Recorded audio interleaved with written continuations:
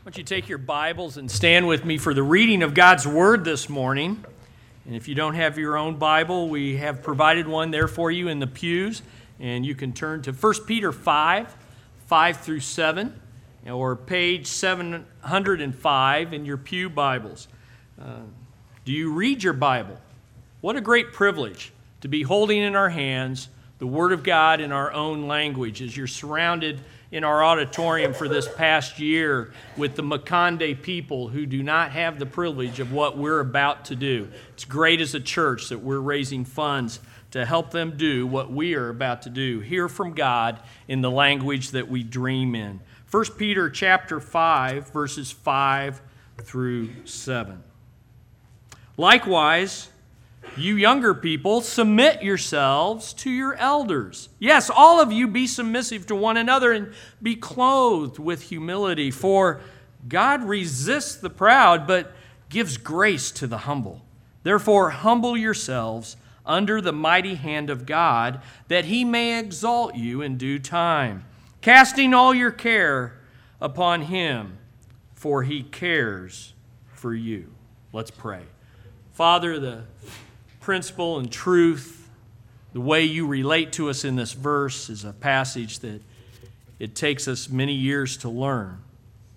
But once we do, the flow of your grace into our relationships, our heart, our lives is astounding. Father, may we hear from you this morning how we may humble ourselves, because you fight, you resist the proud, but you give grace, abundant grace, the grace that we need. You give that to the humble. Father, we thank you that Jesus Christ humbled himself and became a man and became obedient unto death, a death even on a cross. But in that humbling, you gave him grace and exalted him with a name above every name. It's by the name of Jesus that we seek to hear you speak to us today. In Jesus' name, amen.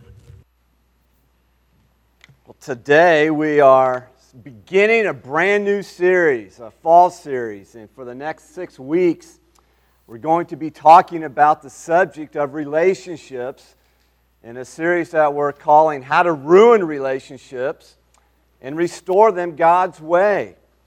Now, I'll be honest with you, and I hope you'll join me in that honesty, that we do a pretty good job of ruining relationships on our own, don't we? Would you agree with that? And so we don't really need a whole lot more help or instruction or guidance on how to ruin relationships, for the simple reason that sin so easily creeps into our lives. And so if we don't deal with that sin God's way, then that sin will ruin relationships sooner or later.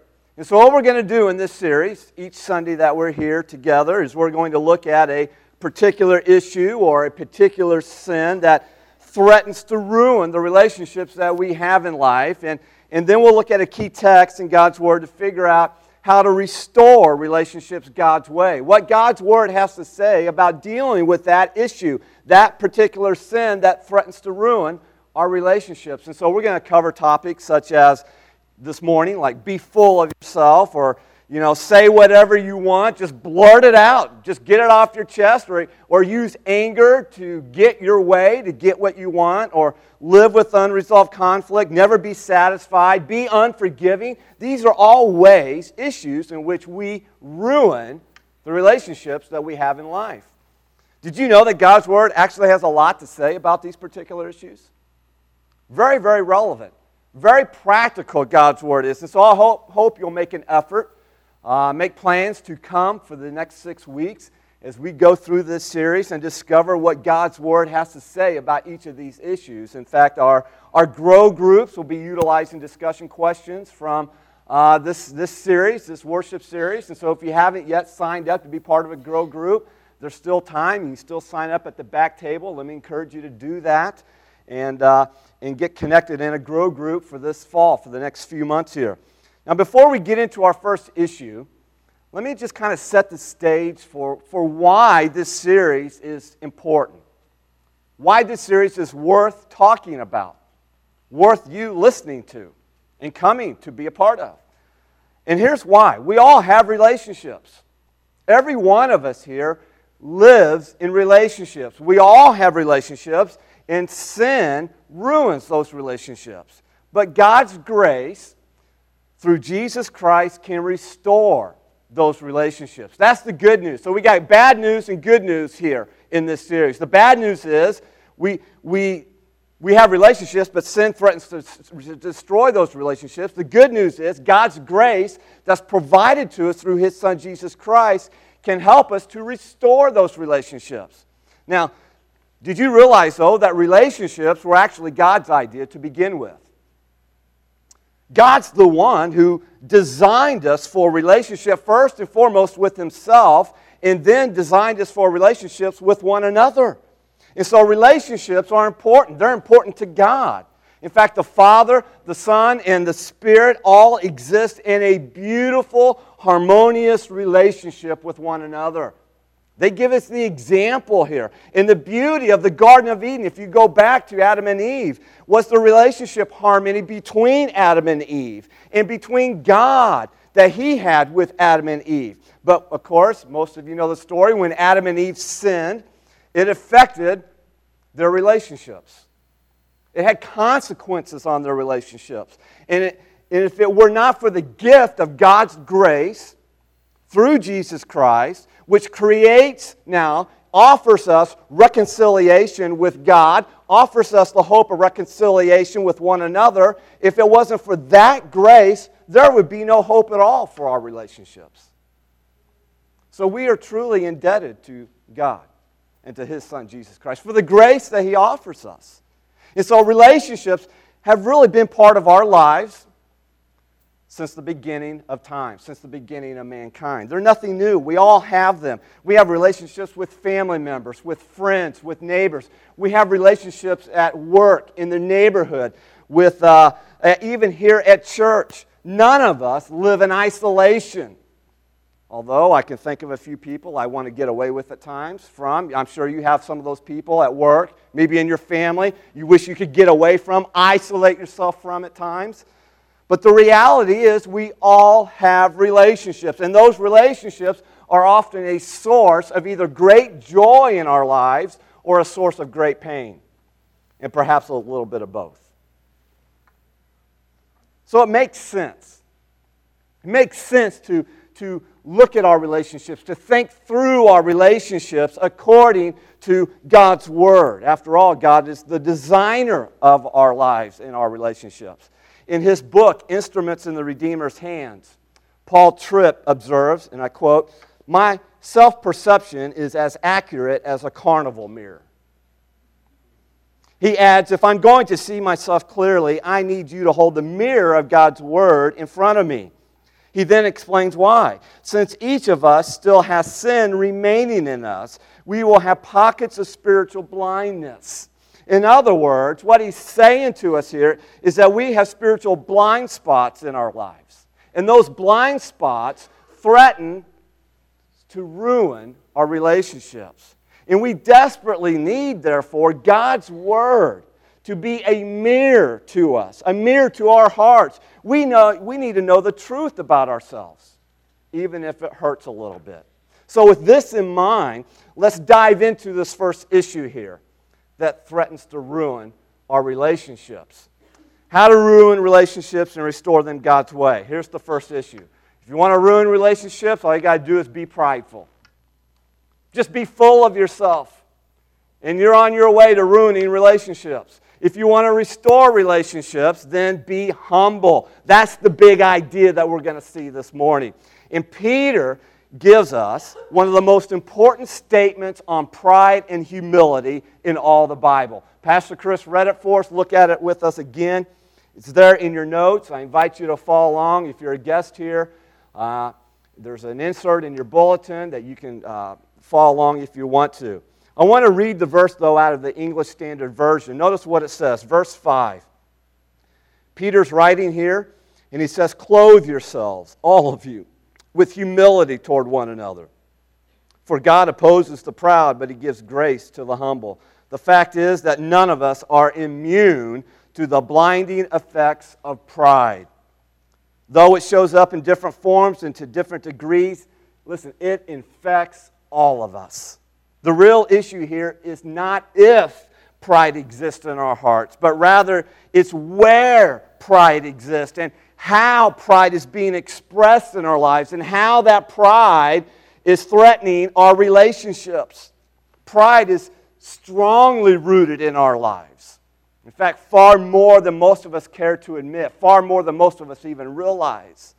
C.S. Lewis writes in Mere Christianity, pride is the central vice of the human personality. Anger, promiscuity, greed, drunkenness, and all that are mere flea bites in comparison, he says. In other words, pride is the driving sin of our lives today. In fact, pride is the most significant roadblock on the highway of a right relationship with God and having right relationships with one another. Pride is the one that stands in the way. It's the roadblock. In fact, one pastor states this about himself. He says, the worst decisions in my life, the times my anger has gotten the best of me, and the instances of my greatest regret were all the result of my pride. Pride never helped anything. Pride never improved anything. And so no wonder author and pastor John Stott says, pride is the greatest enemy and humility is our greatest friend. In other words, he's just saying the same thing that Peter told us many, many years ago. God opposes the proud, but He gives grace to the humble. What I want us to do for the next few minutes is to dive into that idea, that reality, if you will, that truth, and how it impacts our lives and our relationships. Notice this with me. Number one, pride invites the very opposition of God. Pride invites the opposition of God. Now, in my opinion, the most haunting verse in all the Bible is found right here. When Peter writes, James also quotes the same verse, God opposes the proud. I cannot think of anything worse than to have an all-powerful God opposed to me. But this verse is telling us that if we persist on our way, our rights, our glory, our best interest, then the living God of the universe will work against us in direct opposition. And it's our pride that puts us in this dreadful position. You know, pride has quite a history. Pride was the very first sin to destroy the very calm of eternity. It was pride that cast Lucifer, we know him today as Satan, from heaven. It was pride that cost our first parents, Adam and Eve, their place in the Garden of Eden. Pride is the first sin to enter man's heart, and the reality is it's often the last sin to leave. Pride is a nasty sin because it's so sneaky, it's so deceptive. In fact, most proud people do not think they are proud. Why? Well, because they're proud. No sin is more offensive to God than the sin of pride. The Bible tells us, especially in the book of Proverbs, that God detests pride. He even hates a proud look. Again, quoting John Stott, he writes, pride is more than the first of the deadly sins. It is itself the essence of all sin. Proverbs 8:13 through 14 says, the fear of the Lord is the hatred of evil. Pride and arrogance in the way of evil and perverted speech, I hate, the Lord says. And so God's hatred of this particular sin, of pride, is unalterable. For according to Proverbs 16:5, everyone who is arrogant in heart is an abomination to the Lord. And so what we have here is that indeed, from God's perspective, pride seems to be the most serious sin. But why is that? Why? Why does God hate pride so fiercely and so passionately? Well, one reason is because, notice this in your notes, is because pride contends with God for supremacy. It contends with God for supremacy. And the reason we are contending with God for supremacy is because we have a superior view of ourselves and an inferior view of God Himself. This was the very motivation behind Lucifer's pride, according to Isaiah 14. It was in pride that Satan rebelled against God because he desired to be God. Satan, Lucifer, he wanted to rule, and so he contended with God for that supremacy. He wanted to be the top dog. He wanted God's glory for himself. In pride, Adam and Eve ate the forbidden fruit. Why? Because they wanted to be like God. They're contending with God, in other words, for supremacy. And in pride, we now, all of humanity, us here even today, we reject at times God's wisdom. We reject His will. We even reject His word because, after all, hey, we think we know better than God. Hey, I know how to run my life and rule my life better than you. I know how to do relationships better. And in that attitude, we're contending with God. We're competing with Him for supremacy. And so God hates pride because proud people are contending with Him for supremacy. C.J. Mahaney, who is an author, pastor, in one of his books titled Humility, he says, pride is when sinful human beings aspire to the status and position of God and refuse to acknowledge their dependence upon Him. Therefore, the motive in pride is really, you could boil it down to this, it's really self-glorification. It's to rob God of His glory, and it's to seek our own glory, thereby attempting to deprive God of something that only belongs to Him, that only He is worthy of. And so no wonder God hates pride. Pride is contending with God for supremacy. And whenever we contend with God for supremacy, there's going to be fallout. There's going to be some sort of consequence. Listen, we don't just walk away in our lives and in our relationships unscathed.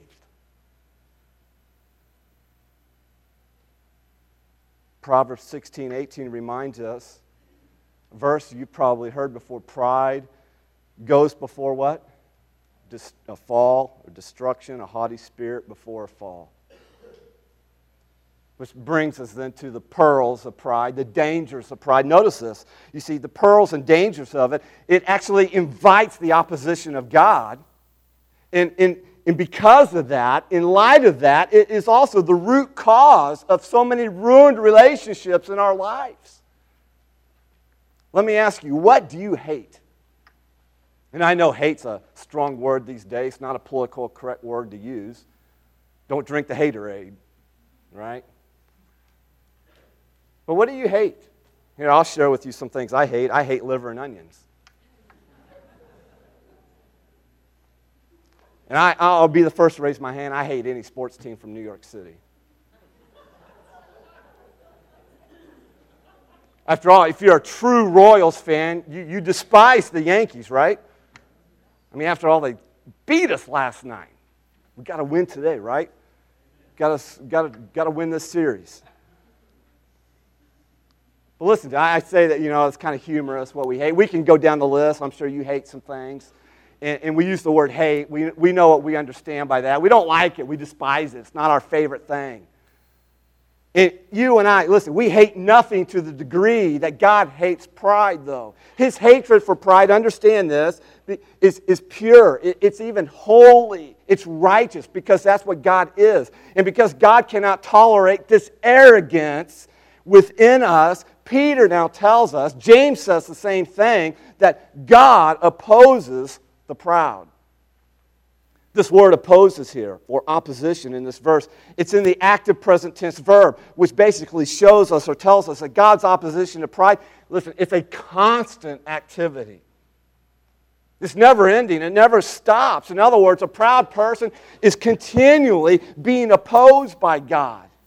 And so now one of the ways, you may be asking, well, how does God oppose people, oppose me and my pride? We don't have time to get into all of it, but let me just share with you that one of the ways that God opposes people is to actually allow you to run your own life, to have your way in life, to allow your self-centered and self-seeking heart to run wild as you wish.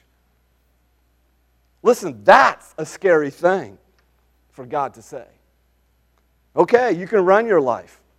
Let's see how that works for you. And when God lets us run unrestrained with our pride, it has devastating consequences on our relationships. And for this reason, I would even argue that pride is the root cause of most, if not all, relationship problems even to this day. A couple of verses in Proverbs tell us, such as Proverbs 13:10, where there is strife, there is pride. But wisdom is found in those who take advice. Proverbs 28:25 says, an arrogant man stirs up strife, but he who trusts in the Lord will prosper. This is perhaps why Jonathan Edwards called pride, listen to this, I love this quote, he called pride the worst viper that is in the heart. You know what he's saying? Pride kills relationships. Pride can keep you from apologizing when you've been wrong. Pride can cause you to defend yourself when you're confronted by somebody. Pride can cause you to be argumentative and easily angered. It can cause you to be divisive and defensive. It can cause you to be selfish and stubborn. And if you allow it, pride will rob you of some of the most treasured relationships in your life. Do you see now how devastating pride is to our relationships? It invites the very opposition of God into our lives. And it's the source of so many problems in our relationships. In other words, we can say it this way, summarize it this way, I don't care. Pride kills relationships. In fact, why don't we say that together? Pride kills relationships. But thankfully, thankfully, hallelujah, thankfully, this verse here that we're looking at, this text, what Peter tells us, doesn't stop with just pride. It goes on, and it tells us something good about humility, which brings us to our second point here. Number 2, humility invites the grace of God. It invites the grace of God. Now, if nothing could be worse than having Almighty God opposed to me, then I've got good news. Then nothing could be better than having that same God treat us graciously. And God does just that to the humble. Humility invites the grace of God on our lives. The reason, please understand this, is not that humility is a performance of virtue that we do to somehow earn God's grace. Let me say that again. The reason humility invites the grace of God is not that humility is a performance of virtue that we do to earn the grace of God, but rather humility is a confession of our dependence on God that receives His grace. And there's totally difference in that. Look again what Peter says about humility here in 1 Peter 5. In particular, verse 5 at the beginning, Peter says, clothe yourselves, all of you, with humility toward one another. And then you drop down to verse 6. And he writes, humble yourselves, therefore, under the mighty hand of God. And so twice, in 2 verses here, we are commanded to be what? To be humble. Why? Well, sandwiched in the middle of those 2 commands is the reason why. Because God resists or opposes the proud, but gives grace to the humble. In other words, humility invites the grace of God on our lives and in our relationships. Now, why then does God honor humility? If God hates pride, we already saw why, but He honors humility. Why is that? Well, notice this. because humility celebrates dependence on God.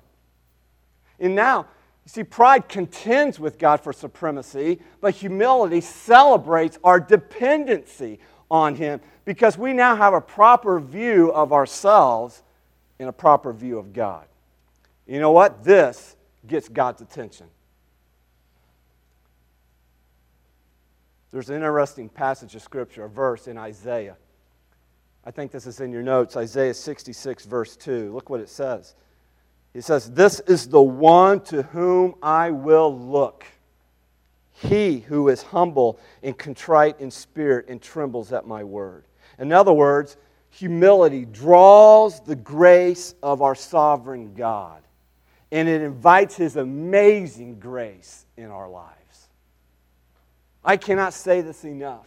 Humility is essential to relationships. Just as air is essential to the life of human beings, humility is essential to the life of relationships. Without air, we will what? Die.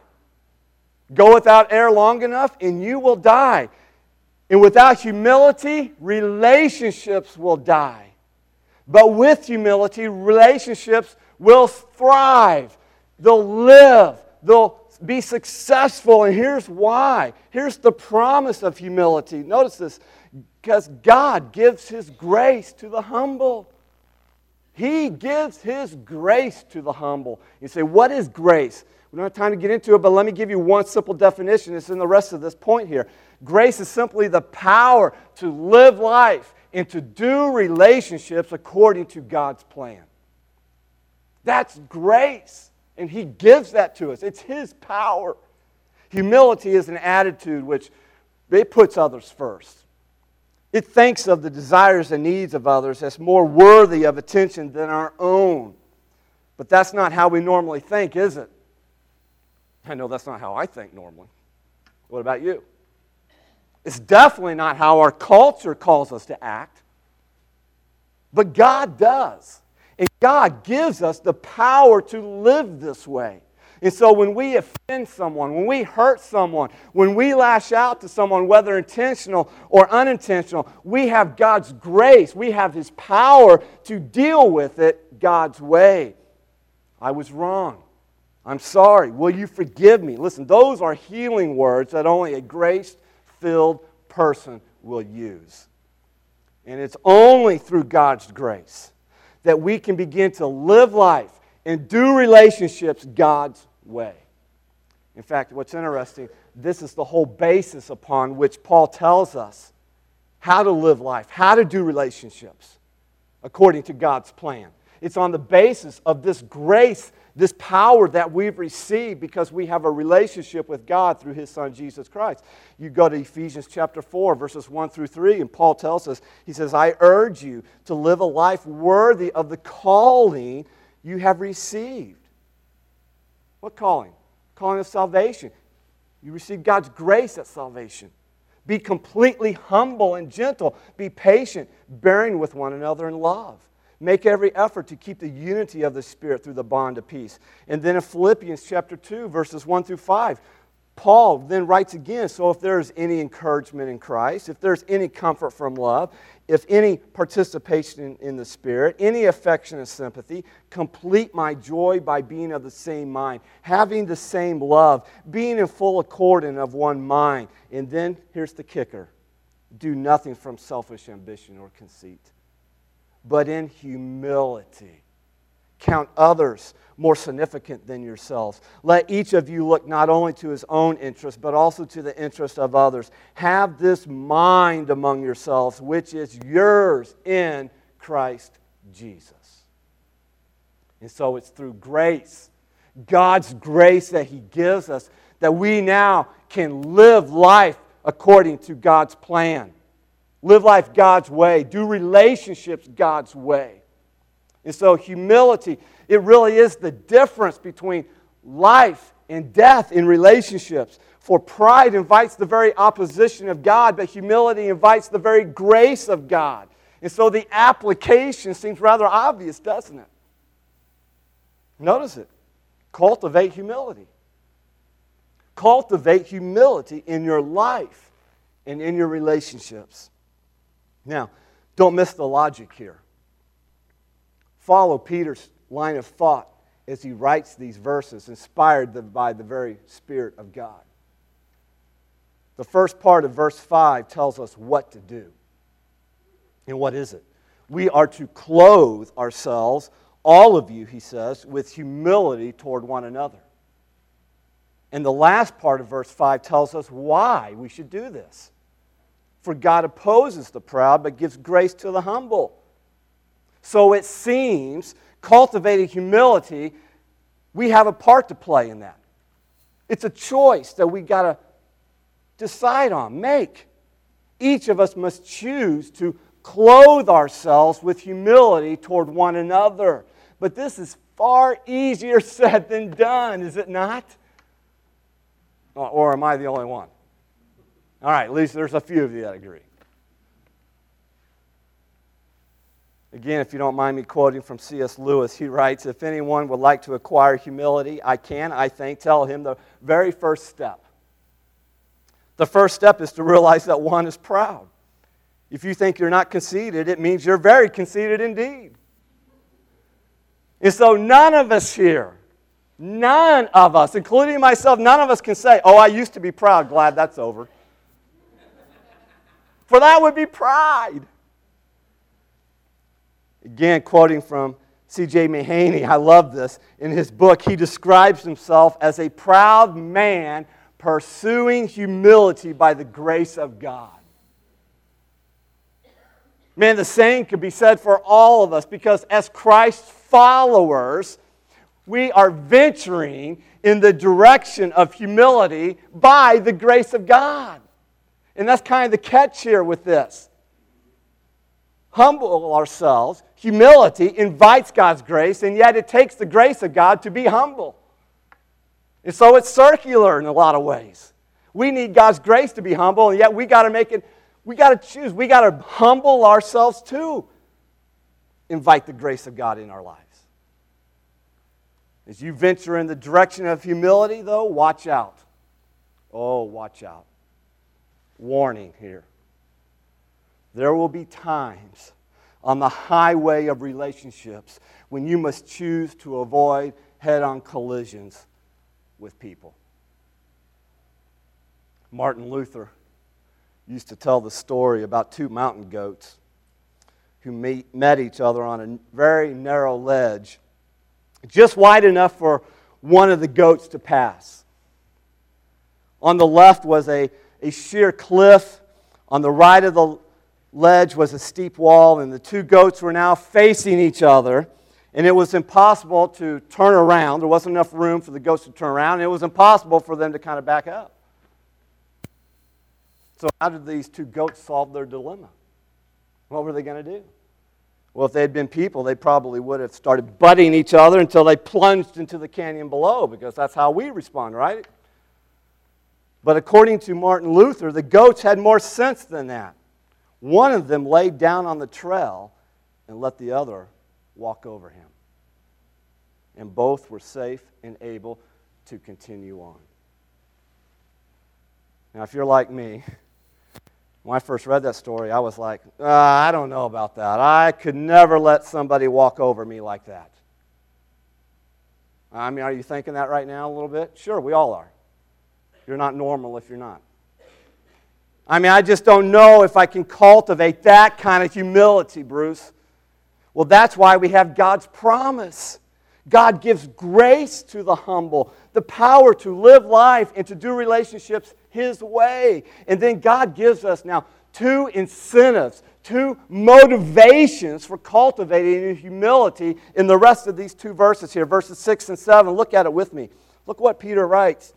In verse 6, he says, "Humble yourselves, therefore, under the mighty hand of God, so that at the proper time He may exalt you, casting all your anxieties on Him because He cares for you." In these two short little verses, we have two incentives for cultivating humility. The first incentive is this: God will use His mighty hand to exalt the humble. What comes to your mind when it says, humble yourselves under the mighty hand of God? Well, it doesn't mean we're under God's mighty thumb. That's not the idea. As though His dealings with us are cruel and oppressive and impulsive. Listen, if you're a believer in Christ here this morning, then do you realize you are beloved by God?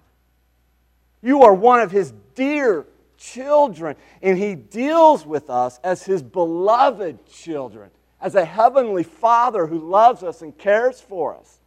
In fact, what's interesting, you go to the Old Testament, and this phrase, the mighty hand of God, it refers to God oftentimes moving to deliver His people from trouble and distress, to protect His people, to fight for His people, to guide His people, to help His people.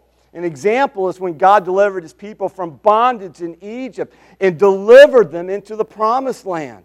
And in the same way, we humble ourselves under the mighty hand of God so that He may deliver us from fear and worry, oftentimes that exist because of relationships, and exalt us at the proper time. So get this, man, this blows me away. That mighty hand of God, that mighty hand that God uses to oppose the proud is the very same hand that God uses to exalt the humble. That's cool. Man, that is so awesome. And the second incentive to cultivate humility is this. God will use His mighty hand to care for the humble. Verse 7 says, casting all your cares or your anxieties on Him because He cares for you. And who here doesn't have anxieties and worries when it comes to life and relationships? And we all do. But those anxieties are to be cast on God, not carried by us. And so how do you go about that? How do you cast your anxiety on God? Don't have a lot of time to go into this, but first and foremost, by believing this promise here. You got to believe it. Believe the promise that, hey, God actually cares for me. He cares for the humble. So it's a matter of trust. Casting your anxieties on God means trusting the promise that He cares for you and that He has the power and wisdom to put that care to work in your life and in your relationships. That trust is the opposite of pride. That trust is the essence of humility. That trust is the confidence that the mighty hand of God is not over you to crush you, but to care for you. And when it says that He cares, it means it's the idea that God will not stand by and let things develop without His influence. It means He will act. He will work on your behalf. Not always the way we want, because He's God and He knows things that we don't. He sees things that we don't see. He knows what's best for us better than we think we know what's best for us. But He will work. He will use His mighty hand to care for us, to exalt us. So don't be proud. Humbly cast your anxieties on God because He will care for you. Yes, there's no doubt about it. Cultivating humility in life and relationships, it's hard work. But with God's help, with His power, with His grace, it is possible. Listen, pride creates so many problems in our life. And it really does ruin relationships. It kills relationships. But humility, get this, it opens the door for God's grace to restore those relationships. Now, because of pride, because of the history of pride in the history of mankind, we live in a world now that is filled with ruined relationships that desperately needs God's healing grace. And while restoring these relationships are important,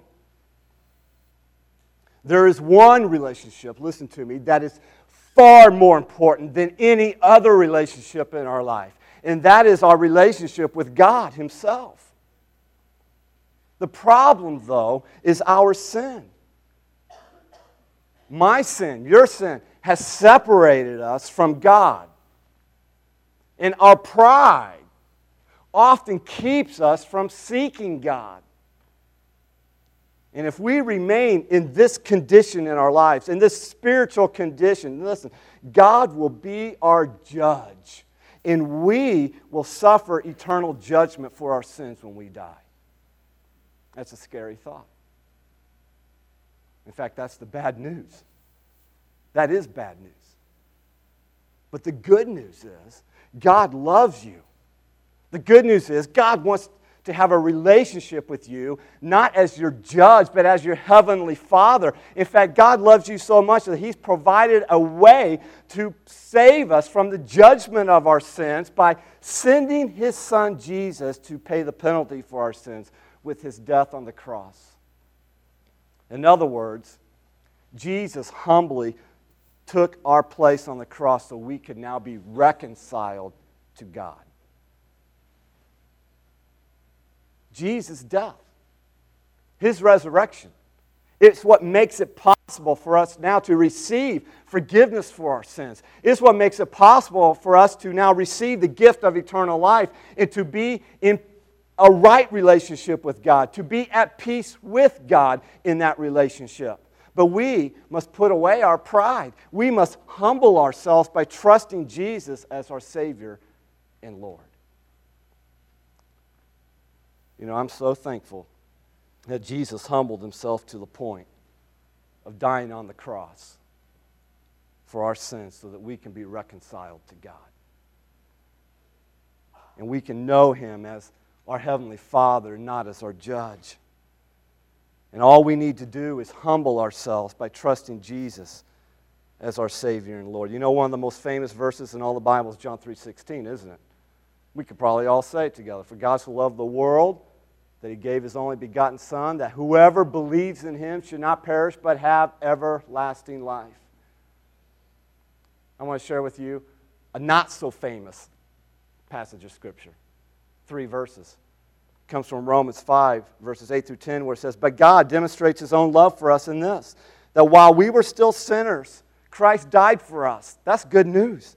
"And since we have now been justified by His blood, how much more shall we be saved from God's wrath through Him? For if, while we were God's enemies, we were reconciled to Him through the death of His Son, how much more, having been reconciled, shall we be saved through His life?"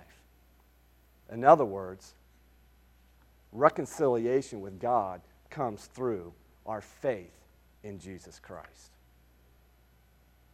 Let's pray. And as we bow our heads, and as we come to our response time this morning, may I ask you just a few questions, a couple of questions to help you kind of put this message, this talk into context in your own life. Do you know Jesus as your Savior and Lord? Has there ever been a time in your life where you've trusted Jesus for your salvation, where you've asked Him to forgive you of your sins, where you've trusted Him for the gift of eternal life? Are you reconciled in your relationship with God through your faith in His Son? Here's how you can receive Christ as your Savior and Lord. It begins by admitting your need. I'm a sinner, and my pride stands in the way. That's the first step. The second step is to then be willing to turn from your sins. And that takes humility. To humble yourself and to turn from your sins and to turn to Jesus Christ as your Savior. And then the third step is to confess that, to believe that, to express that heart's desire to God, to believe that Jesus is the Son of God who died for you on the cross and rose from the grave.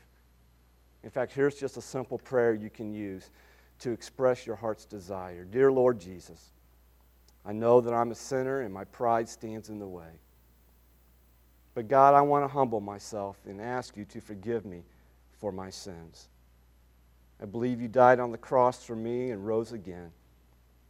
And Lord, I want to turn from my sins and turn to you as my Savior and Lord.